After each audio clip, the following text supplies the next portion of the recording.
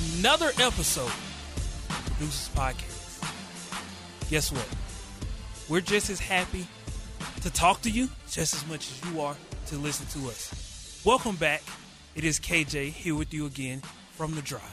And I am so fortunate to be joined by Colin Zanker, the voice behind the magic for the DU Pioneers hockey run, specifically. Well, the magic behind the intermission reports. I mean, I'll tell you, I have some fun with those. If you want some dad jokes and some punny lines, listen in, tune in. I'll be there all weekend, Friday, Saturday, baby.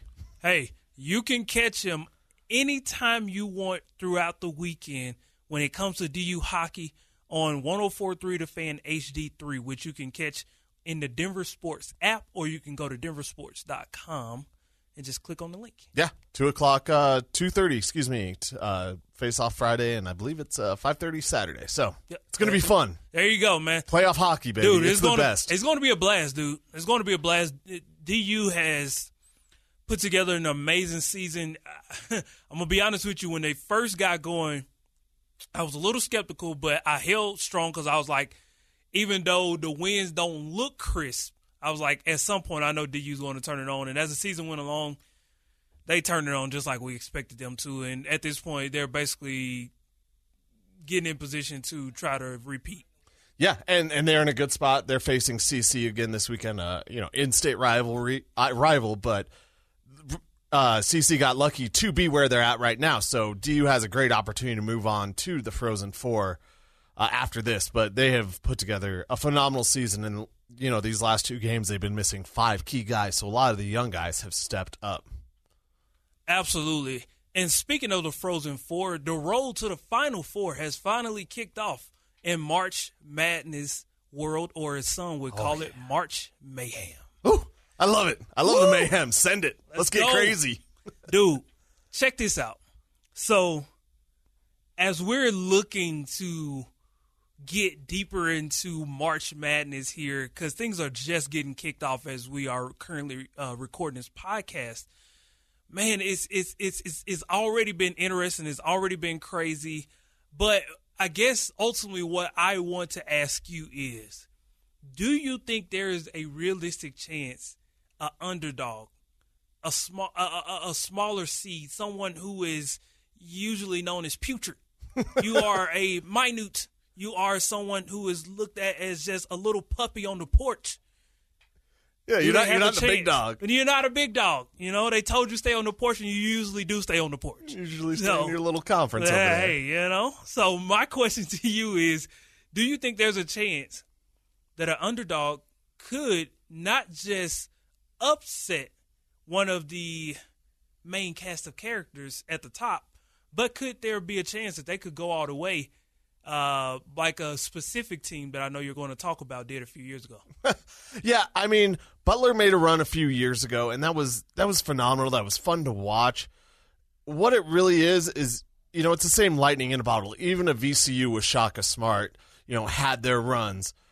But to win it all, I heard this the other day. I believe it was DMAC saying that, he knew this guy who could take any kids and coach them up and get them to the championship, and then they'd lose.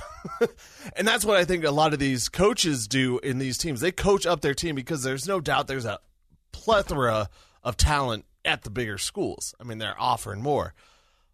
But what I love is these upsets in these times, and it's an opportunity. That's all these kids are looking for, and these guys playing these games, they're looking for is a chance.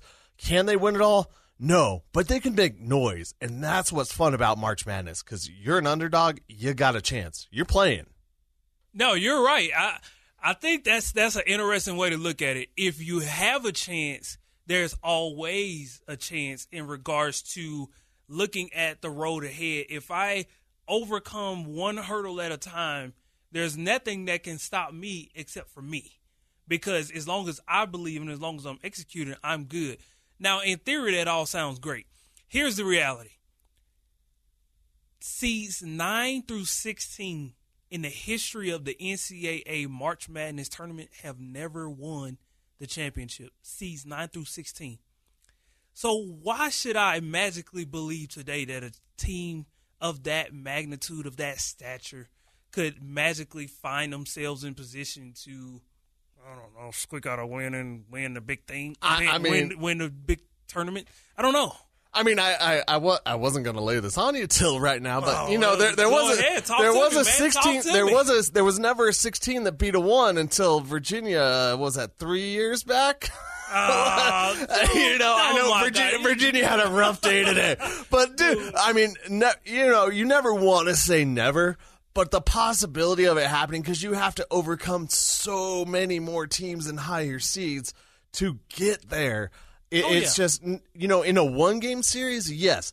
But in a round, round after round or game after game tournament, it's hard to keep that same momentum and not come up against a bus or not have, for these smaller schools, it's typically one, maybe two guys who are the all-stars, the great guys who can carry them. There are some teams out there that just play really good team basketball, but it's typically that one or two guys that lead those squads.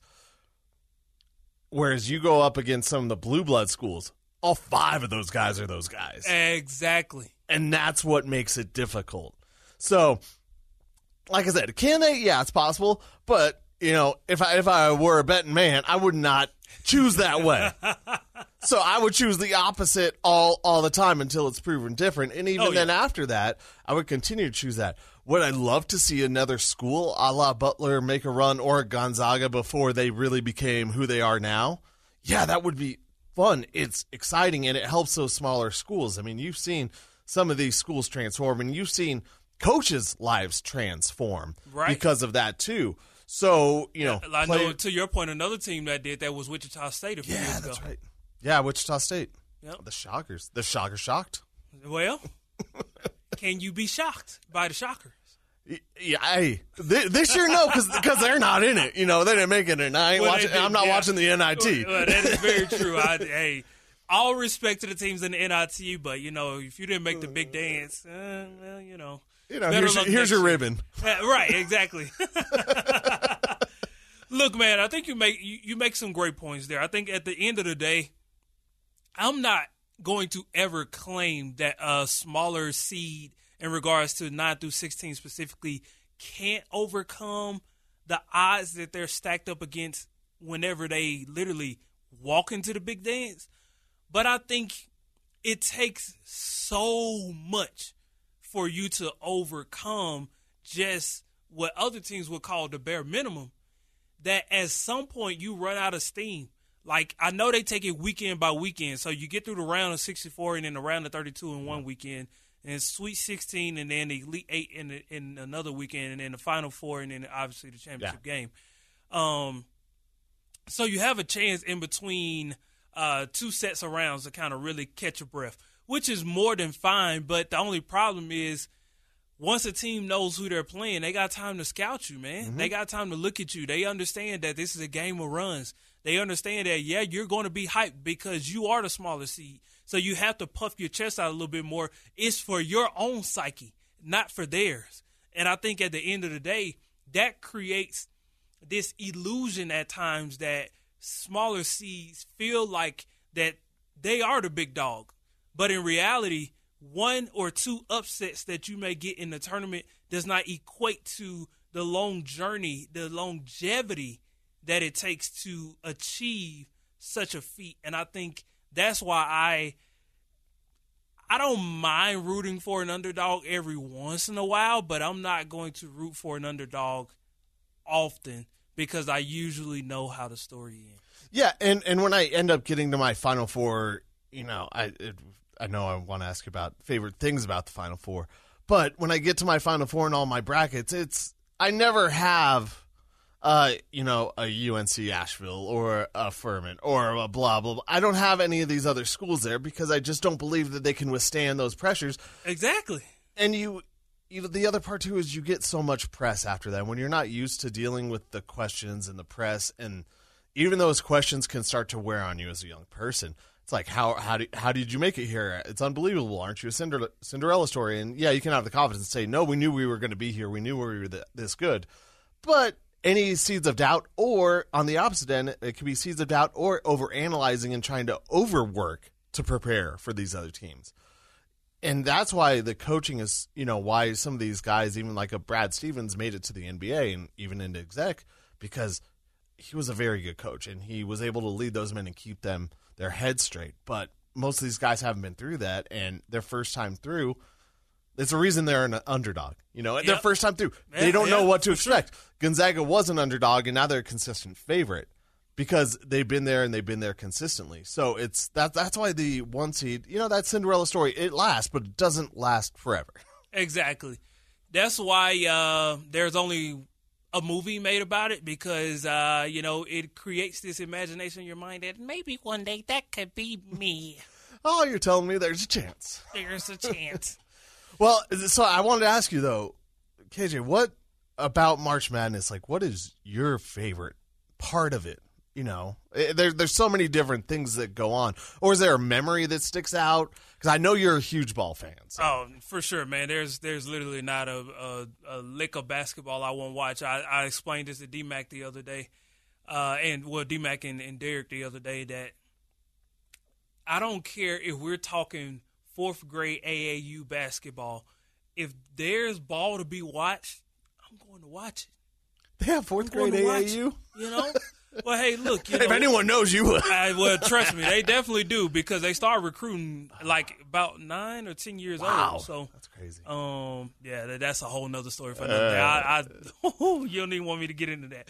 But but as far as March Madness is concerned, man, I think one of my greatest appreciations about it is that there's literally nothing else like it. Like, I know a lot of people try to compare it to maybe like the FIFA World Cup, or maybe, an NFL playoff run if you got the right amount of teams, but there's just nothing that's like it, man. I mean, the thrill of being one and done, of watching 64 teams come together from all over the country with one goal in mind, and you literally have no room for error. Every time you step on the court, you have to give it your best. You have to give it your all. You have to bring the energy, the effort. You have to, be constantly motivated. You can't stay in your head long. You can't let plays replay. You have to live in the moment. You have to keep thinking ahead so that you don't get behind. There's just a lot of nuances that goes into a tournament like this that goes back to our other conversation. Certain teams, if you haven't been through it or you haven't seen it before, there's a chance that when it hits you, you just may not know how to handle it in certain moments, and that's okay. But that's what makes March Madness special.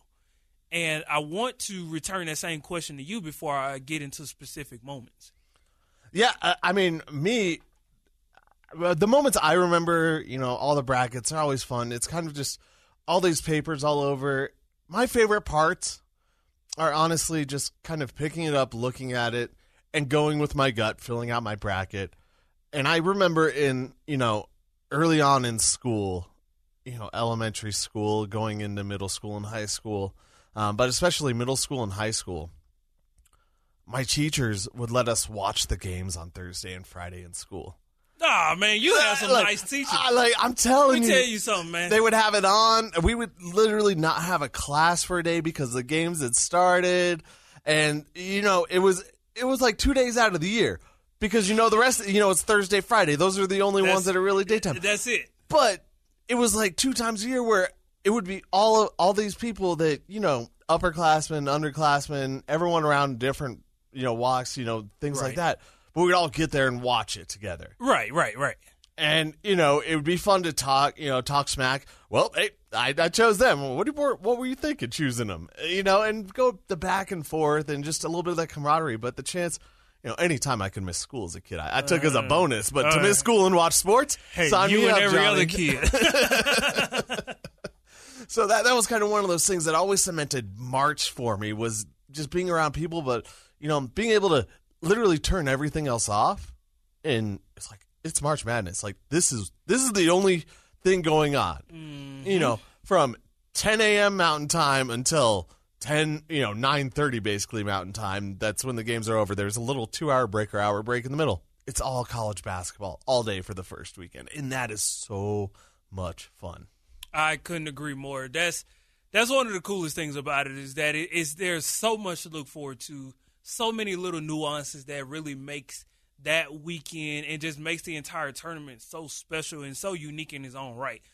And I think to your point, there's always that moment of like, you know, I guess I'll say gratitude and appreciation that you have to be able to like really take in something like this because truth be told,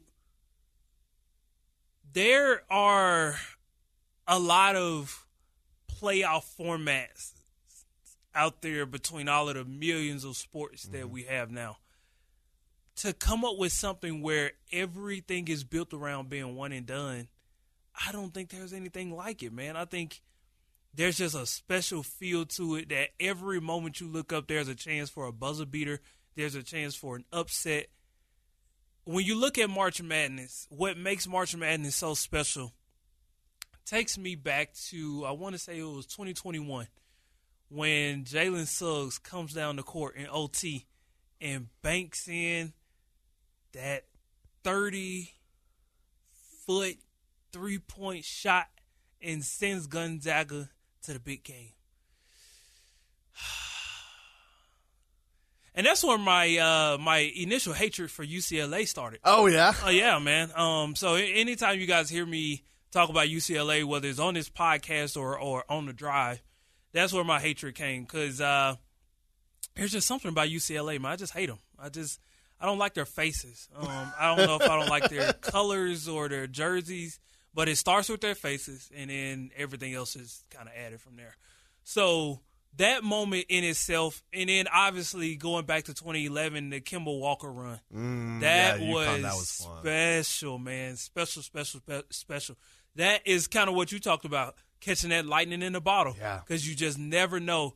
You may have been struggling throughout the season, but you catch the right seed at the right time, and you get inside of the right region in the right, portion of the bracket at the right time, and then pop goes the weasel. Yeah, and that really is great. You talked about Kemba Walker, and Kemba Walker was able to make a really career out of that. Not knowing, I don't know if he was going to be quite the NBA player, but he really was able to make the career out of being there in that finals run.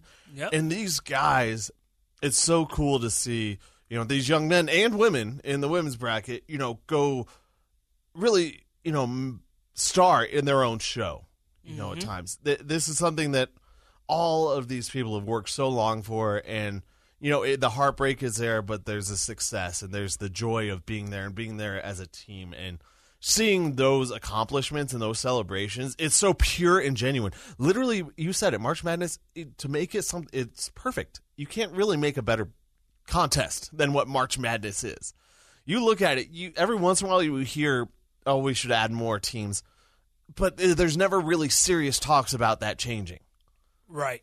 No, I definitely agree. So good. Yeah, it is so good. I couldn't agree more. And I think as long as March Madness understands that they have a recipe and a formula that works and that it will continue to work pretty much to the end of time, don't mess with it. Don't screw it up. Don't screw it up. Yeah. It's just like Popeye's chicken, you know what I mean? Like they got the right formula. Don't mess with the formula, man. It's good chicken. Yeah. Just like March Madness is good to our soul. Yes. With that being said, we talk about souls, we talk about recipes, we talk about formulas, and the Broncos have been entrenched in free agency here lately in March, and let's just say they're trying to build their own new recipe because last year was a disaster. Everybody spat that food out and they're about to vomit it every time we turn on the TV. We had to. I'm a chef. I wouldn't serve that recipe to anyone. Listen, not only would I have served it, I would have ripped it up. I don't even know who approved it. Whoever approved that recipe needs to be fired, but that guy is still I think under he's in contract. New York. So, well. Maybe. No. I know the other one who approved it. He cooked the recipe. Yeah. But the guy who approved the recipe to even be presented to the staff in the kitchen, a.k.a. the players, needs to be, let go. But I like George Payton. I just don't know what he was thinking when he made that hire. That's another conversation. Yeah, I was going to say that's focusing strictly on free agency. We got Ben Powers. Ben Powers. We got Mike McGlinchey. We got Chris Manhertz. Yep, Chris Manhertz. We brought back Alex Singleton. Yes. The Broncos. The Broncos brought back Alex Singleton. Well, little Jordan Humphrey. Little Jordan Humphrey. Oh my God, this is silly. The Broncos, they brought back. Oh my goodness! They picked up Samaje P. Yes, Ryan. Samaje P. Ryan. That's exactly who I was thinking about. And Zach Allen. Oh yes, Zach So Allen. these are the main core guys. There's a couple of other names that they picked up as well, but these are the majority of the core guys that they picked up here during the free agency period. No more Draymond Jones. Obviously, Darby and Reisner, and I could almost assume some tight ends at some point, like Andrew Beck. He's gone. Obviously, Boone is gone. Marlon Calvin Mack, Anderson just Calvin signed. Anderson. I want to say Patriots. Patriots, yeah. So there's several guys that were backups and that played significant roles last year that are no longer with the Broncos. But that goes back to my original setup. There's a new recipe here. There's a new formula that is being formulated. And Sean Payton is at the head of this thing. So what do you think about the Broncos' free agency moves right now? And how much closer to reality are they now compared to where they were a year ago? That is the perfect way to set up, because you said it. You said these players who were backups and played significant roles are no longer here anymore. They played significant roles on a team that underperformed and underachieved, by all stretches. And, you could put injuries and everything else on the table. The bottom line is they did not put a good product on the field or on the table, if we're using the cooking analogy. That food was bad. They did not do good. So those guys that are gone, they're gone. So be it. You were not part of winners. None of those guys on this team that were on this team that are gone now were part of a winning tradition. And yet the Broncos are bringing in a McGlinchey, who was part of San Francisco and a winner. Ben Powers from Baltimore, who was a winner. I know Singleton came here from Philadelphia, and he experienced a little bit of their winning. But Samaje P. Ryan from the Bengals. You're bringing in guys who have been on winners. So I like that they've filled and they've addressed needs. They haven't just added to something. Oh, well, we're good here, and this is the best available player. Let's go after blank. I really wish Darius Slay would have come available, and it would have been Slay and Patrick Surtain on the outside. I mean, that secondary would be dirty if they could have swung that one. But I don't think the Broncos are looking to put that much money I don't either. in that secondary ever again. They probably regret the amount they got in there now. Yeah, with Darby being gone. But I really like what they've done. But the way I look at it, though, is that you look at the amount of money that they've spent, and then you look just a few years back for the Patriots. They basically broke the record for the most money ever spent in free agency. And that took them from a 7-win team to a 10-win team. It was a 3-run differential because of free agency. So I don't view these pickups, while they are important in their pieces to fix the puzzle, these aren't like 3-win fixers. I don't think any of these guys individually or even collectively mean 3 more wins for the Broncos. I do think that maybe it's not this year, but it is in 1 more year still, because you can start to see Sean Payton filling the holes. Okay, what's weak this year? Tackles are weak. They're probably not going to get a tackle in the 3rd round. Oh, let's go get McGlinchey and fill that hole right there. Oh, guard. We're probably not going to get a good guard as good as Powers in the 3rd, 4th round. Let's go get him. So we'll probably see, my guess is a center, a left guard, or even, don't be surprised at left tackle. I don't think Sean Payton is going to sit around and watch Bulls get holding penalty after holding penalty. And I know it's gotten better, but I don't think he's going to sit there and let him do that and hurt his offense and put his offense behind the sticks. So don't be surprised if something along those lines comes down. I thought they were going to go try and get another left tackle and even possibly get rid of Bulls after this year or move Bulls somewhere. But I like the pieces that they're putting in place. I still don't think it's really a recipe for this year. This might add up to 1 more win, maybe 2 more wins. But getting Samaje Perine also tells me, hold your horses on Javonte being that stud, 3-down back anymore, because Samaje is a man back there. No, you're absolutely right, and you led me right into where I was getting ready to go. Is I think the Broncos are letting everyone know that they are setting up to be a run-first team. They're not waiting around for Russell Wilson to figure it out or seeing what all the pass catchers can and can't do. You're either going to do your job or you're going to get cut. That is the way Sean Payton has always been. That's part of coming from the Bill Parcells tree. It's you have to get with the program or you're going to get left. And that's okay.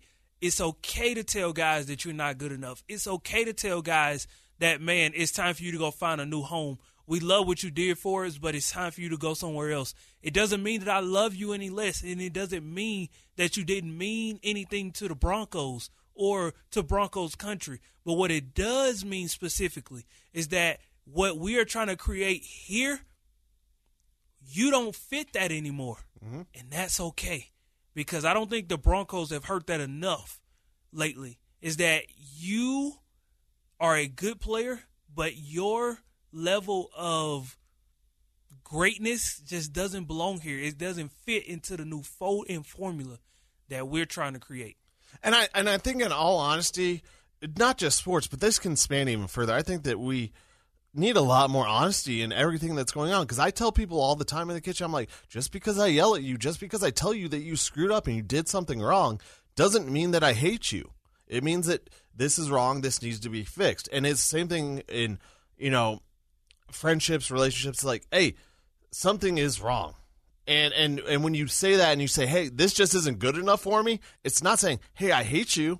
It's just like, hey, it's not good enough. I can't deal with that right now. I can't have that as part of what I'm doing. Whether it be part of this team, part of this work, part of this life, I can't have that around, because it's just not where I expected or want it to be. Like I said, it's not that I hate you. It's just that it can't be a part of where I am right now. And that's where the Broncos are. Mm-hmm. They're like, we're building a foundation. And if you can't be part of this foundation and see the bigger picture, you're probably not hanging around. Now, you hit the nail on the head, and that's what getting ready to put a bow on this thing. I think what's interesting is sometimes in life, what you come to find out is you can't always have your cake and eat it too. Because in the perfect world, you'd be able to keep everybody and add everybody and plug them in and say, hey, you're a starter. Wait, how does that work? Don't worry about it. You're a starter too. Right. Just make everybody happy, and that'll make the world go round. Well, that's not how life works. And I think the Broncos have started to do what I would famously call a mind switch, where it's like, okay, I mentally understand now that if I am going to not only be on this field, but be a part of this team, be a part of this culture, I've got to win, I've got to want to win, and I've got to be a part of a winning culture over and over and over again. Habits creates culture. And I think the habits that you embrace will ultimately decide the culture that you create. Yeah, and the culture now, the Broncos facility is not just, hey, we'll do better next time. It's, hey, do better next time. It's not, we will, try and do better. You better do better. Right. That's what it is. No more these opportunities, because, fool me once, shame on me. Fool me twice. Yeah. That whole thing. And the Broncos did that with plenty of opportunities for a lot of those guys. And Calvin Anderson, unfortunately, was one of those guys who got opportunities everywhere. Right. But couldn't take a hold of anything. And that was in a nutshell, the problem with the team. So many guys with opportunities who couldn't take advantage of them, including the coaching staff last year. Yeah, I think you hit the nail right on the head, man. There were so many problems top to bottom, but at the end of the day, stability is here for the Denver Broncos. So kudos to Sean Payton for getting this free agency underway. George Payton and Sean Payton will begin to soon collaborate on what's next for the NFL draft, and we'll continue that coverage while also ramping up for Nuggets, Avs, and we're getting ready to put a bow on DU hockey here within the next few weeks. So sad, but at the end of the day, we know that when it's all said and done, they will be back-to-back champions. Let's go. Let's go. So we want to thank you guys so much for listening to another episode of the Producers Podcast. We will catch you next time on the Producers Podcast. You guys have a great rest of your day. See ya.